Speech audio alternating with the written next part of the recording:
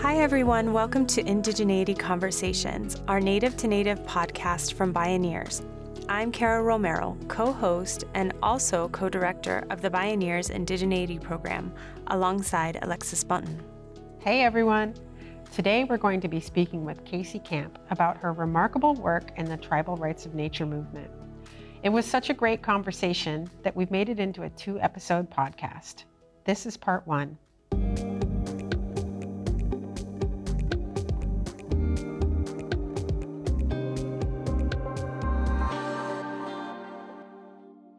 Casey is a shero of ours and an incredibly powerful matriarch and elder. She's a leader in the global Indigenous-led rights of nature movement.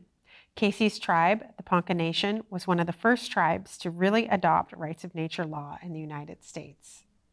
In this conversation, you'll hear from Casey about her personal history, as well as our shared beliefs that rights of nature initiatives are important and protective of all peoples. We also discuss our Native-led Rights of Nature initiative within the Bioneers Indigeneity program. We're working to support many tribes through the research and development of methodology that would assist councils, attorneys, and community organizers in self-determining how to adopt rights of nature into tribal governance.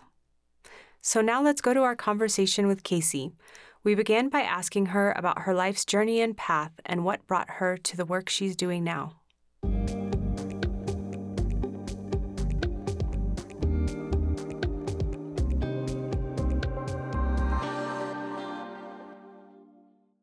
I want to back up just a bit and just genuinely say how good it makes me feel, sincerely, deeply, that you are here and doing what you're doing. Because as a matriarch, and you know, my joke is about raising all of my young people after graduating from MIT, a matriarch in training, my daughters, granddaughters, great-granddaughters, and you. And I feel really good about that. It's an important part of our being. As an elected official, as an ambassador for the Ponca tribe, my main role is being that matriarch to a clan of people, being a traditional drum keeper for the Women's Society, the only existing women's society of the Ponca Nation, and to have the honor of carrying on the ways of my women folks that have taught me how to move and to be flexible, to be resilient, to be inventive, and to understand that our Mother, the Earth, has consistently evolved in her needs and in her nurturing us into the needs of all that is, not just human life, but human as a part of nature, not separate from. And that's very important to internalize. We humans are nature. And so to fast forward through my lifetime, being a young brown girl that lived in poverty and so rich in culture. We grew up being transplanted to various cities, part of the relocation process of the 50s. I was the youngest of 6. And we transitioned through, I went through 12 different schools. We survived because we come from survivors, and we knew how to do it. We knew how, in the generations before us, how to adapt to the cold and to the heat, and to the hunger and to the plenty. And so the same was true when we were workers in the San Joaquin Valley when I was a young girl. The same was true when we lived in Kansas City, when we lived in Washington State, when we transitioned from place to place, when my parents were looking for work and we all worked together. And as an adult, coming into the American Indian movement in my youth and fulfilling that empty spot inside me that had been trained by that, what they used to call the dominant society. And I'm over that. I know who we are. So I no longer consider that foolish time when we tried to be the round peg fitting into their square linear world. And the American Indian movement, which my brother Carter Camp was a leader in, had awakened something that the Native youth movement also had, in saying that we exist proudly, strongly, and we will pull all of the generations around us back into cultural wholeness by rejecting those things that were killing us spiritually, physically, mentally, and emotionally. We didn't even think of the word activist. We were only doing what was necessary as Ponca people. But Julie, our oldest, her first real chant was Que viva la huelga, que viva, viva. And that came from after Wounded Knee joining with Cesar Chavez, marching through the San Joaquin Valley with Joan Baez leading us in that chant. Powerful time. Fast forward again into this century and being an elected official, not because I really wanted to be in political office, but because it was necessary. When my people ask me, I'm bound to do it. It is part of our teachings. And so I went into office. We passed within the first few months a moratorium on fracking and injection wells, because as sovereign people, we can demand that within our territory, and we did, and it still exists. A resolution against KXL coming through our territory. And during that period of time, I had been being educated about this underlying movement within this protection of our Mother Earth called rights of nature. Traveled to Ecuador, looked at their constitution and several other events. And eventually, through that guidance that only the great mystery can guide you through, came up with this understanding of how we should be responsible to protect our generations and our people who are existing under environmental genocidal onslaught by ConocoPhillips, Phillips 66, and a myriad other things, that if we enacted this statute, we want to get it in our Constitution, and that's coming up, we'll talk more about that, that we could hold them responsible, not just in federal or state courts, which has been really a joke for Indigenous people, but in the court of the Ponca people. And it's an interesting path to be going down. I'm very grateful for the guidance and for those who walk before me and all of you who are leading this wonderful new way of looking at things. So I'm thanking you for that question, and there's nothing going to have a short answer. That was beautiful. Thank you, Casey. I just wanted to return the love and admiration for you sharing time with us today, speaking about such important issues. We're all kindred spirits, and I think that that's so important. All of our tribes can be so different, but where I find more and more we unite is in our resistance and our struggles. And this rights of nature movement has been such a profound area for me to learn about as a young Native woman. Bioneers has a long history working in educating Native and non-Native folks in rights of nature law. And our CEO and founder, Kenny Ozabel, in 2006 invited attorney Tom Lindsay to the Bioneers main stage to give a keynote on rights of nature. And through these keynotes that Bioneers does, there's always this daisy chain of events. And that really led to that amendment to the Constitution down in Ecuador, asserting rights of nature into law and governance in South America. And it really brought Alexis and I to be able to meet other Native people that, like us, learned about this through Bioneers and thought this might have really profound application in tribal governance. I, like you, have served on tribal council as an elected official. It was something that I never thought I would find myself doing.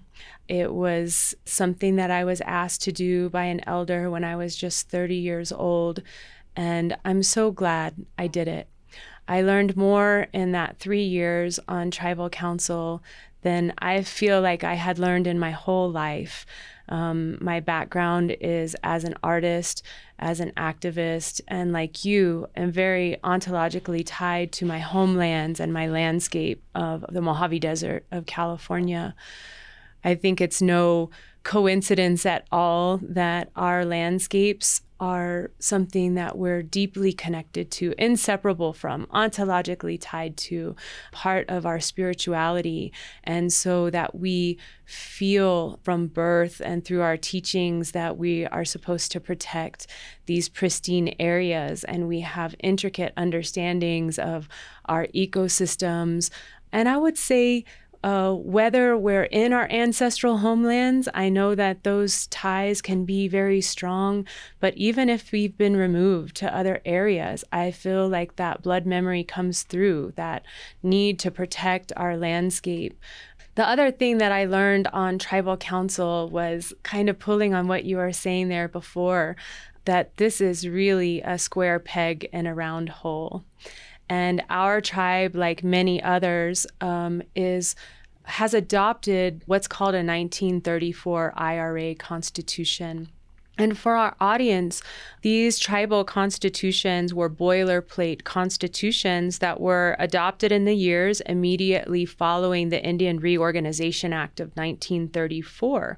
They were forced on us by the Bureau of Indian Affairs, also called the BIA, in order to garner our federal recognition during these eras. And these are called Model 1934 IRA constitutions. These constitutions, as you can imagine, being forced on us by the BIA, were lacking in so many areas. They're lacking in separation of powers. They're lacking in no tribal courts are mentioned. And we need secretarial approval to breathe in these constitutions. And so this was something that we really learn as we govern our people in modern times, is we have kind of this useless document, in my opinion, that we're supposed to govern our people in a fair and equitable way. And there's no mention of landscape. There's no mention of culture in these 1934 IRA constitutions.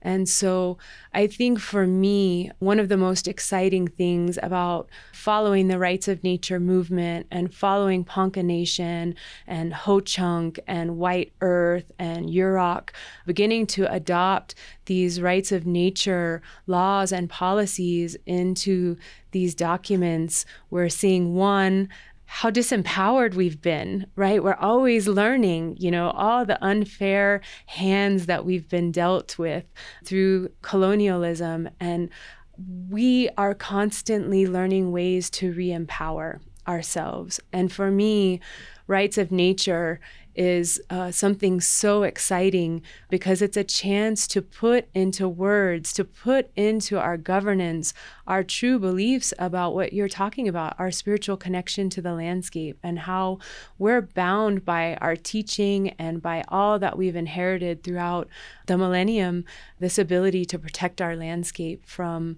or like you said, that she's supposed to be able to protect herself. Alexis, would you like to follow up with that a little bit more? So what non-Indigenous people in this movement say is that it was often started by an important article called "Do Trees Have Legal Standing?" written by a legal scholar named Christopher Stone in 1972. But of course, that was not the start of the movement, and the movement had no start because rights of nature is inherently about what Casey said, that we are nature. Nature is protecting itself, and that Indigenous values and ways of relating to the planet and understanding that we can't frack, we can't continually extract. We have to take care of it so it can take care of us. Nature is the boss, not us. These are Indigenous ideas. And these are what are encapsulated in rights of nature law when it's passed, when it's put into the Western or dominant, right? I don't like that word either, Casey. When it's put into that code, it's a way of indigenizing the law that is enforceable by the military powers we have in this world, essentially. So there was the 1972 article, but before that, we had indigenous worldviews since time immemorial. And even for people who are descendants of colonizers, descendants of immigrants and settlers in settler colonial nations like the US, Kara mentioned blood memory. At some point back in their ancestry, everybody lived indigenous ways of life with nature prior to capitalism, prior to feudalism, prior to this excess greedy accumulation of wealth and the 1% getting richer and richer and richer off the backs of all of us through things like fracking, extractive industries, large industry that pollutes. The biggest contributors to greenhouse gases are just a few corporations in the world, and yet we're told to recycle. So we need to look to our indigenous worldviews around rights of nature. In 2008, Ecuador added rights of nature protections to its constitution. That was absolutely monumental. And depending on who you talk to, it was or wasn't indigenous led, or maybe a partnership between indigenous and non-indigenous people. But what we're seeing right now in the US with the tribally led rights of nature movement is that it truly is tribally led, going through votes, going through traditional means of governance, through consensus.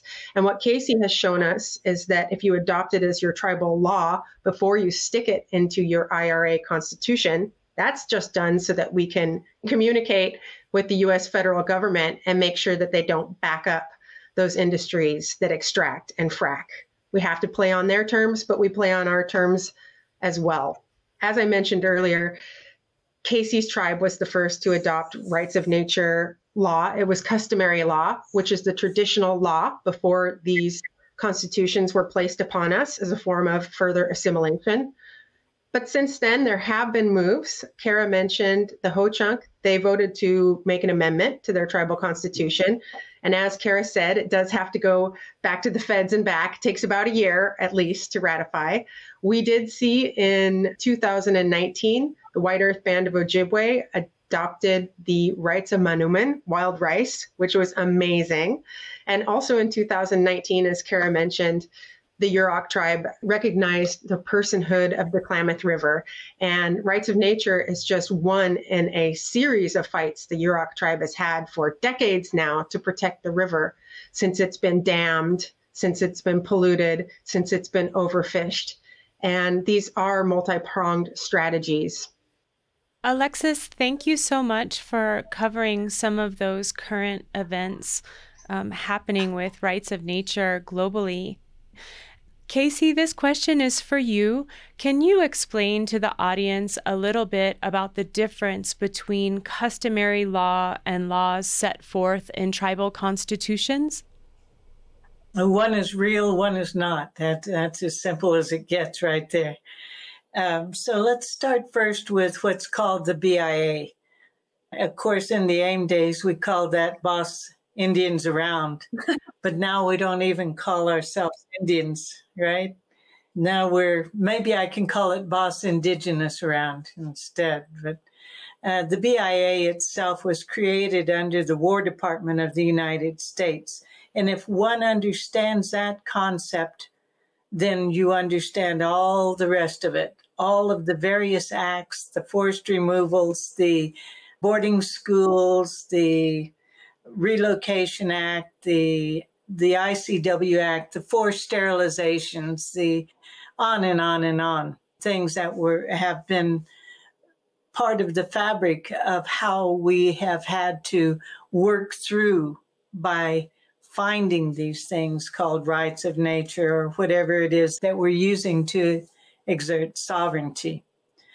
I believe that if one looks at the laws created by the Boss Indigenous Around people, I don't know how to say it, the federal government of the United States, it was meant to eradicate us from the time that Columbus came on the shores using the doctrine of discovery in order to murder and claim what the great mystery had in place here on Turtle Island, or what is presently North America, however you want to use the term. For us among the Ponca, we can we can tell you where we originally came from. And beyond that, the Star Nation that engendered us, when and how and what our track was across this, what they call the North American continent, and to the place that the Great Mystery asked us to caretake. Then we can chronicle where we were removed to and what happened to us there. My mother being the first generation born in captivity in a POW camp called a reservation, that we could not leave or we would be killed doing so. Those laws created this BIA that created these things called constitutions that in theory sounded all right to them when they were looking at the Six Nations Confederacy that had that original form of the Constitution that they emulated. But when it was put on us, and I do mean put on us because we had to carry the burdens of it through several generations, it was to create a way to further destroy and erode the culture in every single form, in the way to create a way to buy votes, for instance, when we didn't have that system at all. I remember a sweet auntie of mine that was telling me about one of our corrupt politicians that had come to her home. And she said, you know, it's amazing because we only live a half a mile from the voting place there at the Tribal Affairs building. But he gave each one of us $20 for gas money. And she's so sweet, it didn't occur to her that that was bribery, you know. But that Constitution that was forced on us, that IRA governmental Constitution, left us open to all of the things that would kill us spiritually more than any other way, culturally to follow that, and to lend us the idea and the mindset that what was going on with people like the Trump government is acceptable because we ended up with our own mini Trumps, MINI Trumps and MANY Trumps, in the manner in which they often looked at how our people should survive, because these were the survivors of the boarding schools that were running for office. They had already been subjected to being kidnapped, and they were already part of that syndrome of trying to survive through learning those ways and following those ways. Traditional law, the original law, the natural law that was in place underneath, through, and part of this has been the way that the Great Mystery set in place, is to honor all that is, participate in all that is. And in the simple way, one recognizes that if one walks in the snow, one gets cold, that the water has frozen. If one walks in the summertime, then it's a different season and a different way to understand how to live within the natural laws at that time. And so those traditional laws, for the Ponca at least, were to recognize all things without ageism, without sexism, without aggrandizing those that took, but aggrandize those that gave. The society, the women's society that we're part of, the Parata, is a offshoot. We had 4 warrior societies, 4 women's society warriors. And those were when our men folks came back from the hunt. They came back from wherever they were in warfare, because we did have our territorial spats, you know. But when they brought things home, they brought the deer and the buffalo and the hides and the blankets or whatever it was. The women who were the caretakers of the entire village during that period of time understood what was needed. And they provided a space and a song and a drum and a dance that was to honor those things that had been brought, because those goods had value, intricate value in their life itself. Maybe it was even a pot that was a water carrier. That was important. But they also knew where the need was within the juvenile population, within the elders, within widows, within men who were raising their children alone, within the babies who were born with super special needs, or within those families. We have a family here called the Others, used to be Raises the Others, and they were the ones who took in the orphans. And we knew who needed what, and we dispensed things and dispersed things. Those are the ways that you understand who your natural leaders are. In our ways, we used to recognize what children's special gifts were, and those children were allowed to express those gifts within every council that happened, not obtrusively, but respectfully. Elders who had special gifts, elders who did not. It did not matter. We didn't have a word for homeless. We didn't have a jail.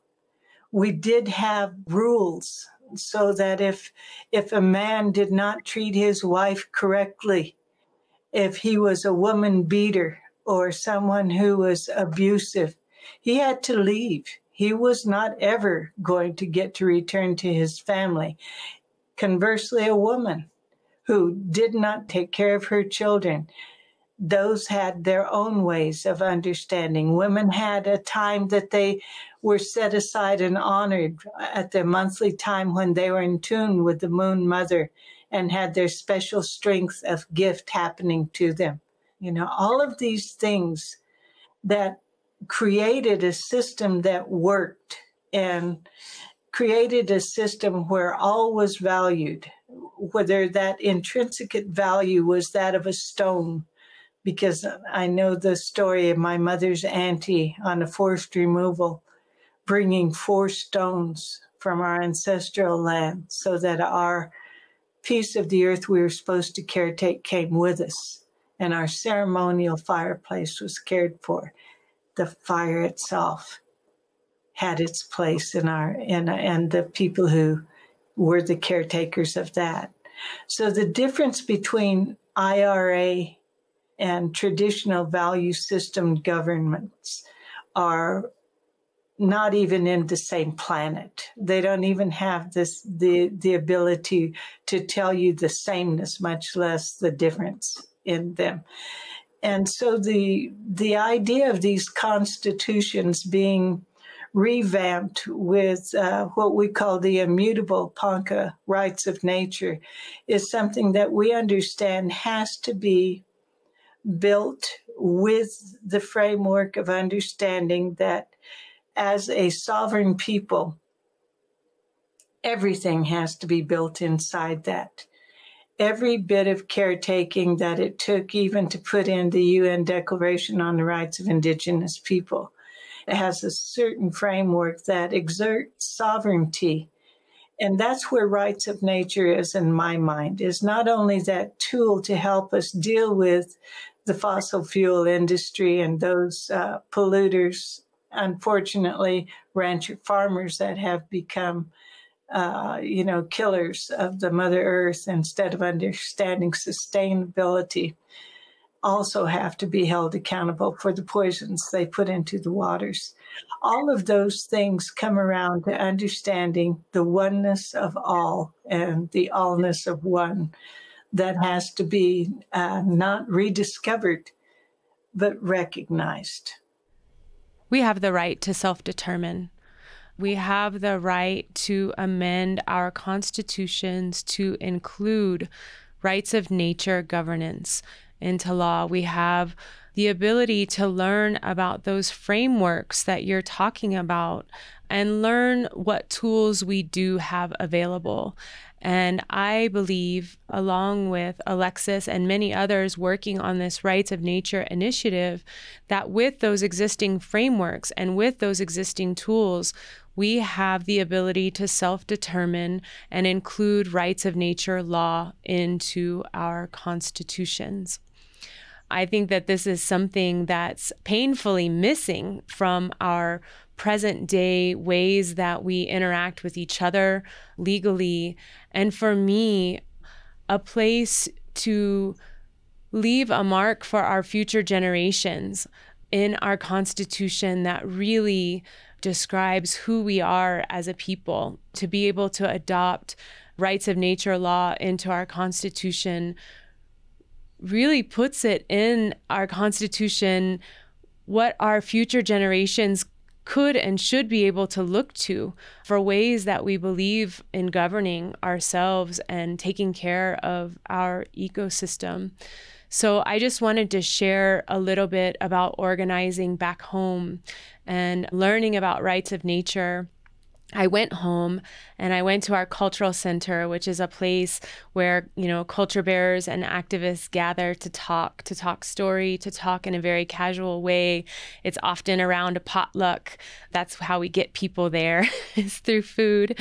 And we started talking about rights of nature. And I began to survey my community about rights of nature, just asking elders, asking youth, asking people that are my age, what, if you could protect in perpetuity, would you protect?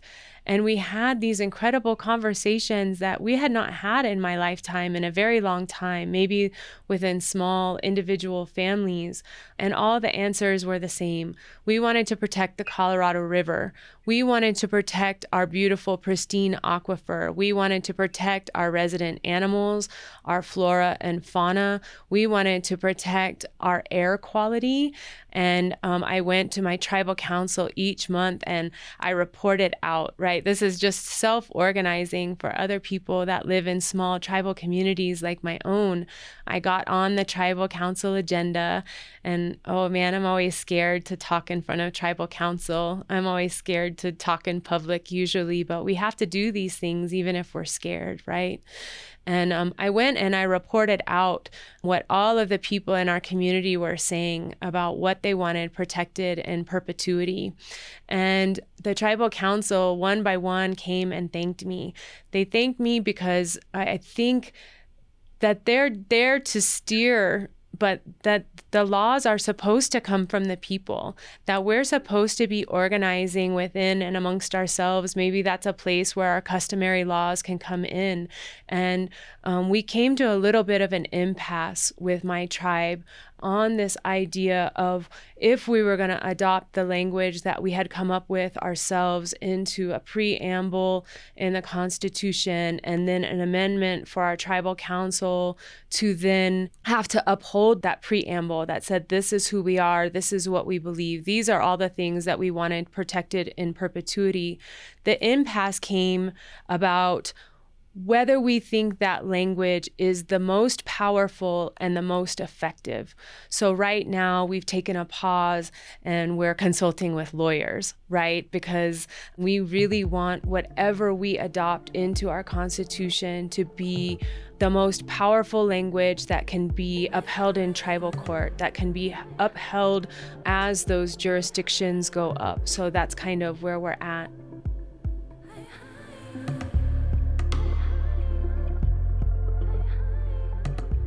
So that's the first part of our conversation with Casey Camp.